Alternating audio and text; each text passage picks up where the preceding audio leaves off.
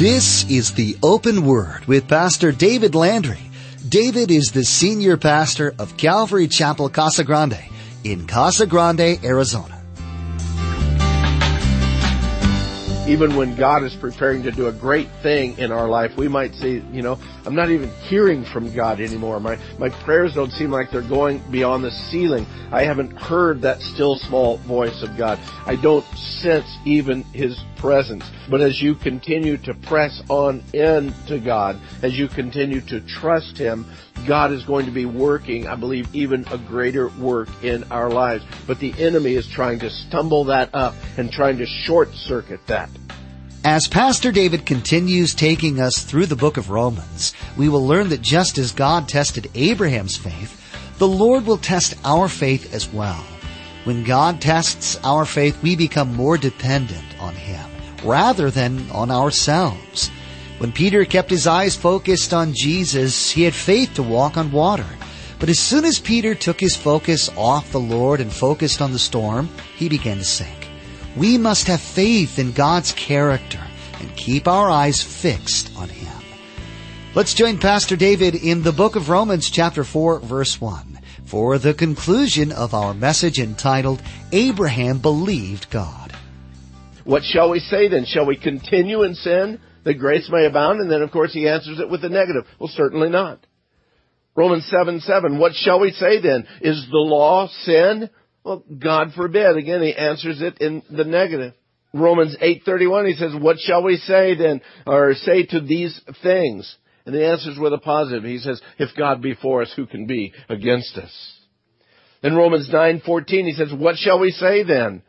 Is there unrighteousness with God? Well, again, he answers in the negative. Certainly not. And then Romans 9:30, what shall we say then? And then he gives this positive declaration that the Gentiles, which followed not after righteousness, have now obtained righteousness, and even the righteousness which is of faith. So he gives all these declarations. He brings it about. He makes his stand. What shall we say then? And he brings this question to us in verse 1. What shall we say then?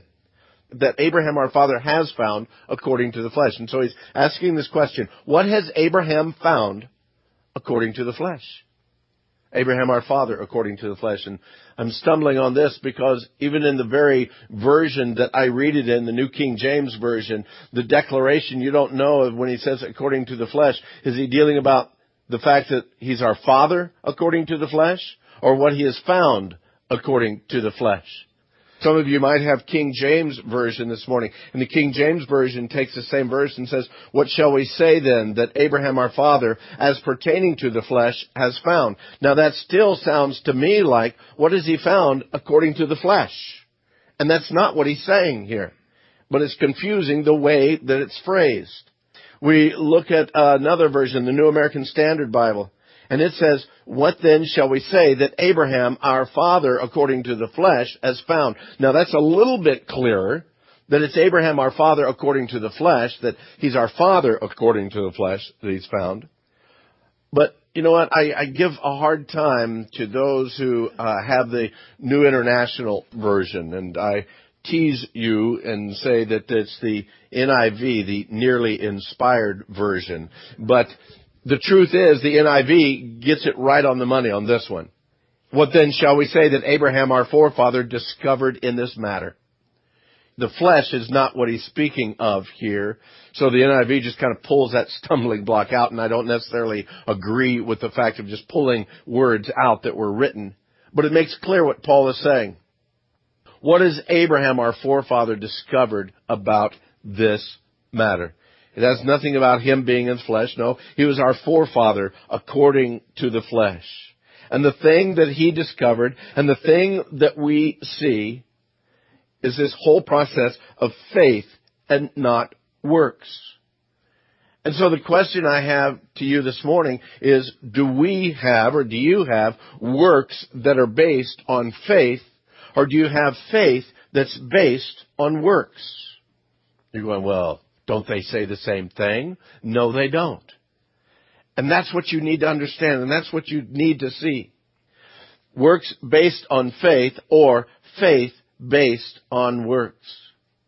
I hope this morning that the one that you do have and the way that it ought to be is that you have a works based on faith and not a faith based on works.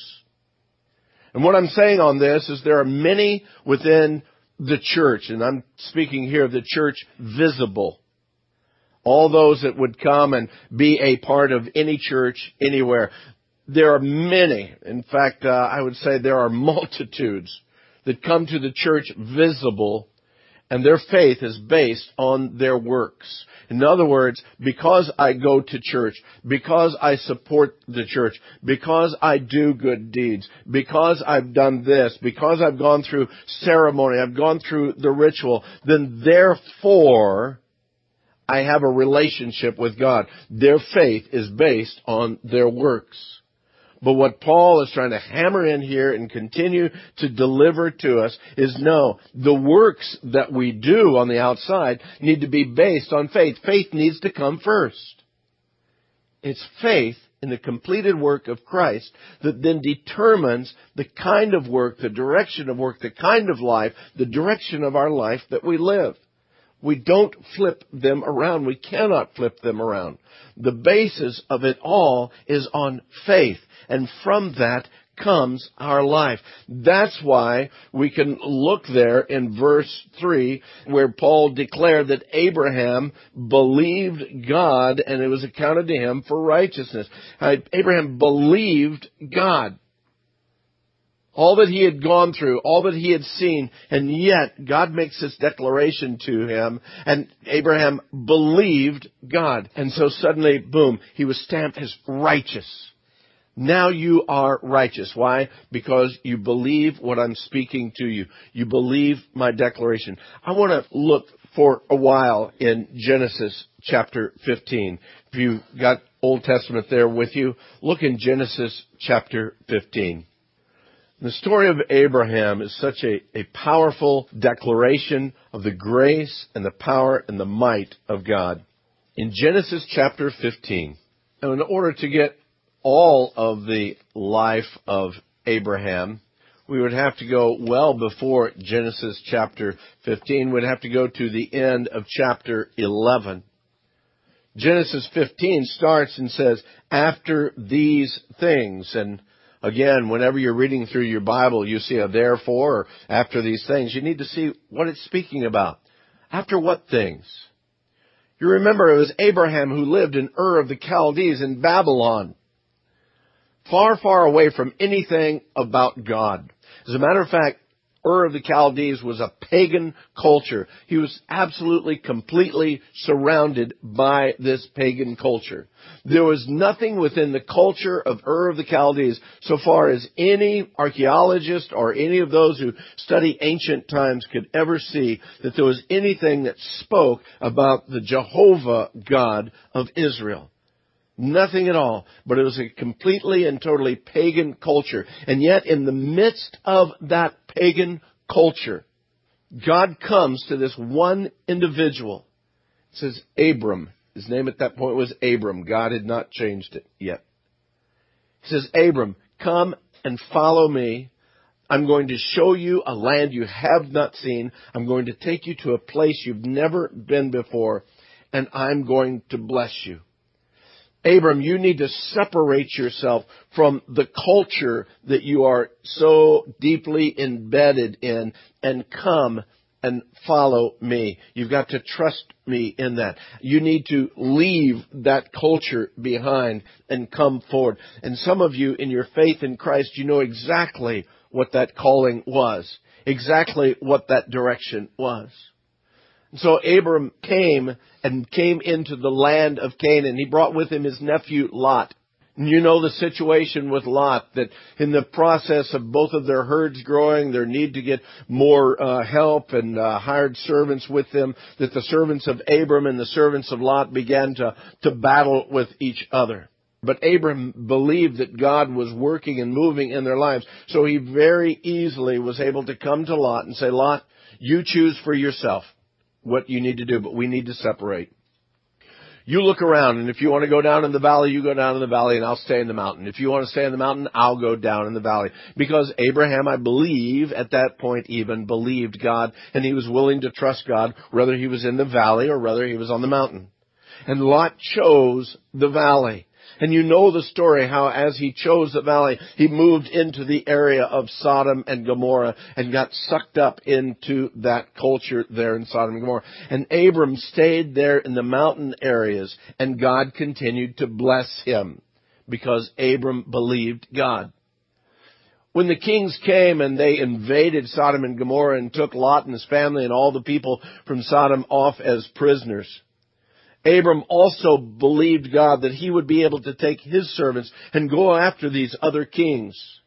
And so he was able to take his men, go and do battle with these other kings, be able to defeat them, to bring back all of the people without losing any. Remember, the king of Sodom came up to Abram and he said, listen, I so appreciate what you've done, so you take what you need here from the provisions, just give me my people back. Abram says, no. I'll not take anything that man gives me. I'll not trust in anything of the flesh. I give it all, and all the glory goes back to my God. And it says that he even gave a tithe to Melchizedek, the priest of Salem at that point in time. Because again, he was honoring God. He was believing God at that point in time in his life.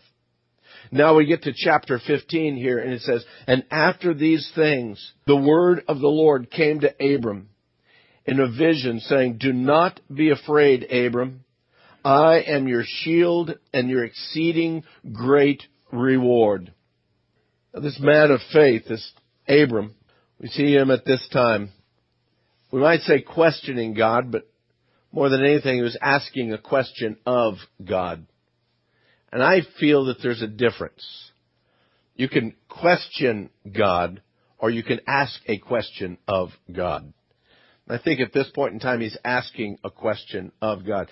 In verse 2, he says, Abram said, Lord God, what will you give me, seeing I go childless, and the heir of my house is Eleazar of Damascus? And Abram said, look, you've given me no offspring. Indeed, one born in my house is my heir.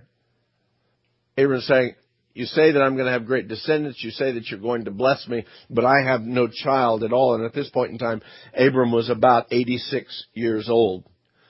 I don't know, as I look around the group this morning, some of you, as you're pushing into your 70s and maybe getting close to your 80s, are you ready to have another child at this point in time in your life? No, I didn't think so, but Abram hadn't had any at this point in time, and he needed an heir. He needed an extension, not only to be able to give his inheritance and pass it on, but even more than that, to be able to give his name and to pass it on to the next generations. And he says, I don't have any descendants at this point in time. And in verse 4, it says that, behold, the word of the Lord came to him saying, this Eleazar of Damascus, is not going to be your heir, but one will come to you from your own body, and that shall be your heir. And he brought him outside and said, look now toward the heaven, and count the stars if you're able to number them. And he said to him, so shall your descendants be.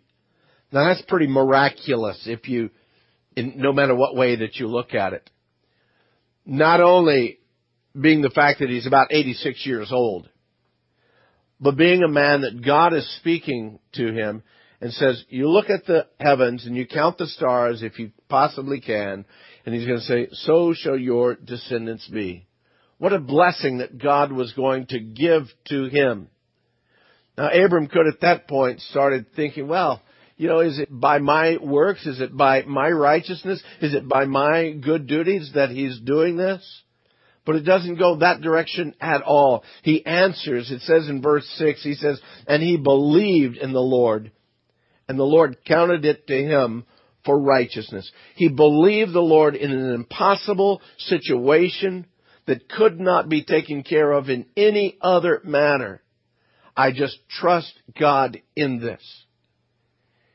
In your life, in my life, in the lives of believers the world over, that kind of faith gets God's attention. That kind of dependence God looks at and He honors. And in Abram's life, it says, because he believed in the Lord, it was accounted to him for righteousness. God looked at him and said, man, you are a man who is willing to trust me in everything that you have. A little bit later, the story goes that even as that child of his own flesh is born, when Isaac is born, God pushes him to the test one more time and says, I want you to give your son, your only son, Isaac, as a sacrifice to me. And from the word that we receive and how we read it, man, there is no hesitation in Abraham's life at that point in time. That vision comes at night, the next morning, boom, he's up and he's gone. Because he's a man of faith. And God is honoring that in his life. Because of this, where we're at in 15, it says that it was accounted to him for righteousness. In verse 7 it says, and then he said to him, I am the Lord who brought you out of the Ur of the Chaldeans, to give you this land to inherit it. And he said, Lord God, how shall I know that I will inherit it? And the Lord said to him, bring me 3-year-old heifer, 3-year-old female goat, a 3-year-old ram, a turtle dove, and a young pigeon. And he brought all of these to him, and he cut them in two down the middle and placed each piece opposite the other. But he did not cut the birds in two. And the vultures came down on the carcasses, and Abram drove them away. Now what he did was something that was not uncommon in that Middle Eastern culture.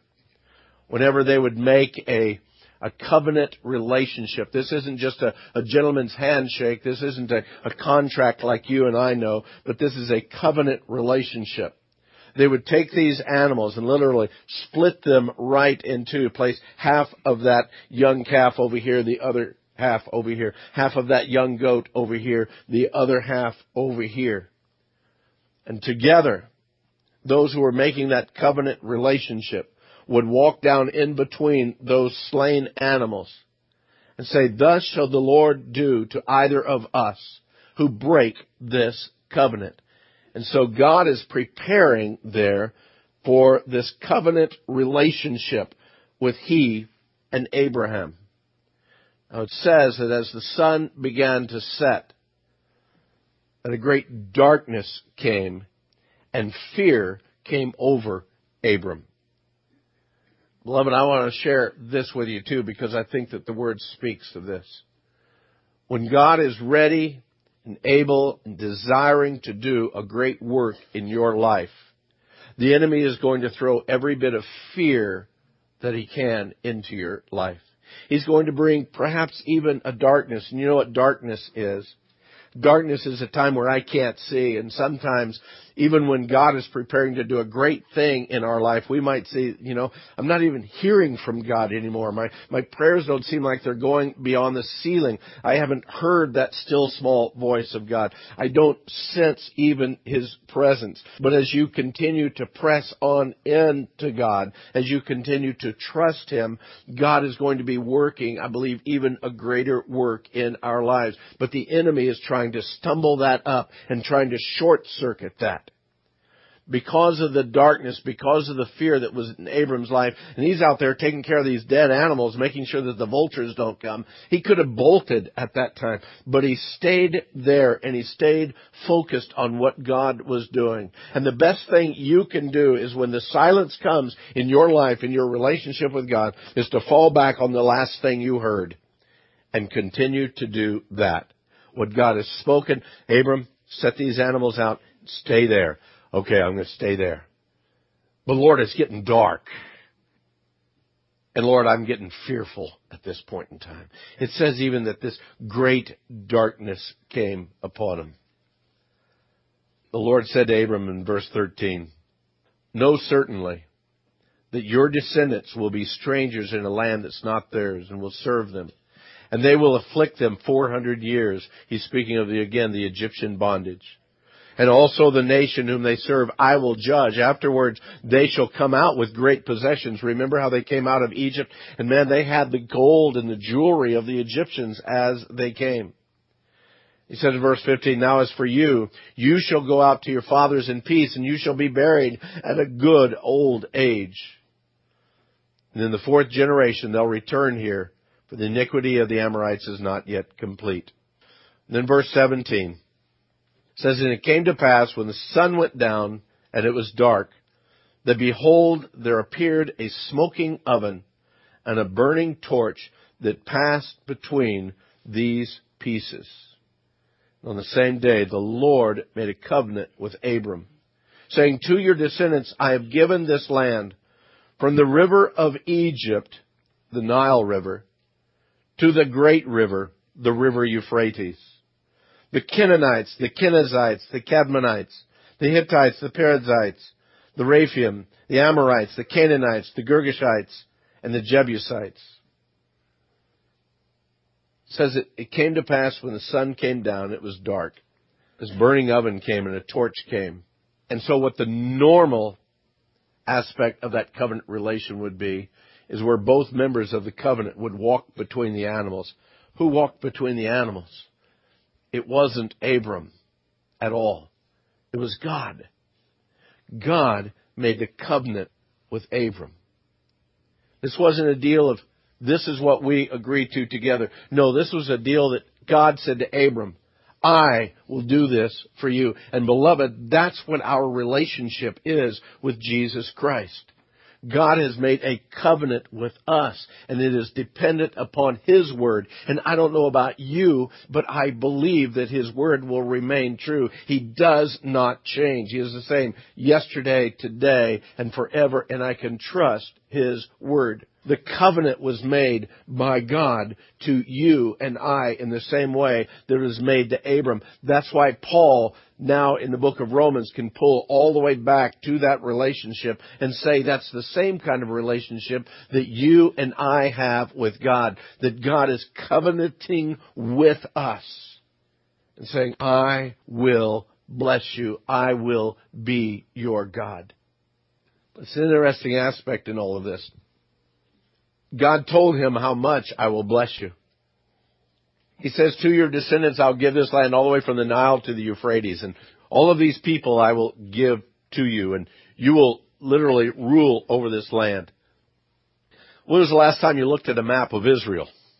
How far short are they? They're very short in being able to obtain the very promises of God. And why don't they obtain the promises of God? Same reason you and I don't obtain the promises of God. Because of disobedience in their life. And beloved, that's the thing that I want you to see this morning also. Number one, Abraham believed God. It wasn't a work that got him salvation. It wasn't a work that stamped him as righteous. It was faith. It was belief. It was trust. And for all of you, for all of us together, it's that same way. It's that same opportunity that we have. It's a work of faith. But after that step of faith comes the reality of a life that's lived in obedience in order that we might obtain and really see the promises of God in our life. Where's the short change for each of you, for each of us? If God has promised so much, and you in your life are struggling so much, is it because of disobedience? Is it because of lack of faith on your part? Or could it be simply one of those dark seasons, those dark times, that in the midst of that, we simply wait upon God and still believe and still trust? How long is the dark time in your life? That's probably the $64,000 question right there. I wish I could say for some it's days, for some it's weeks, for some it's years. What God is working and doing in your life is not the same thing that He's working and doing in another's life. And what God is working and doing in this family is different than what He's doing in this family.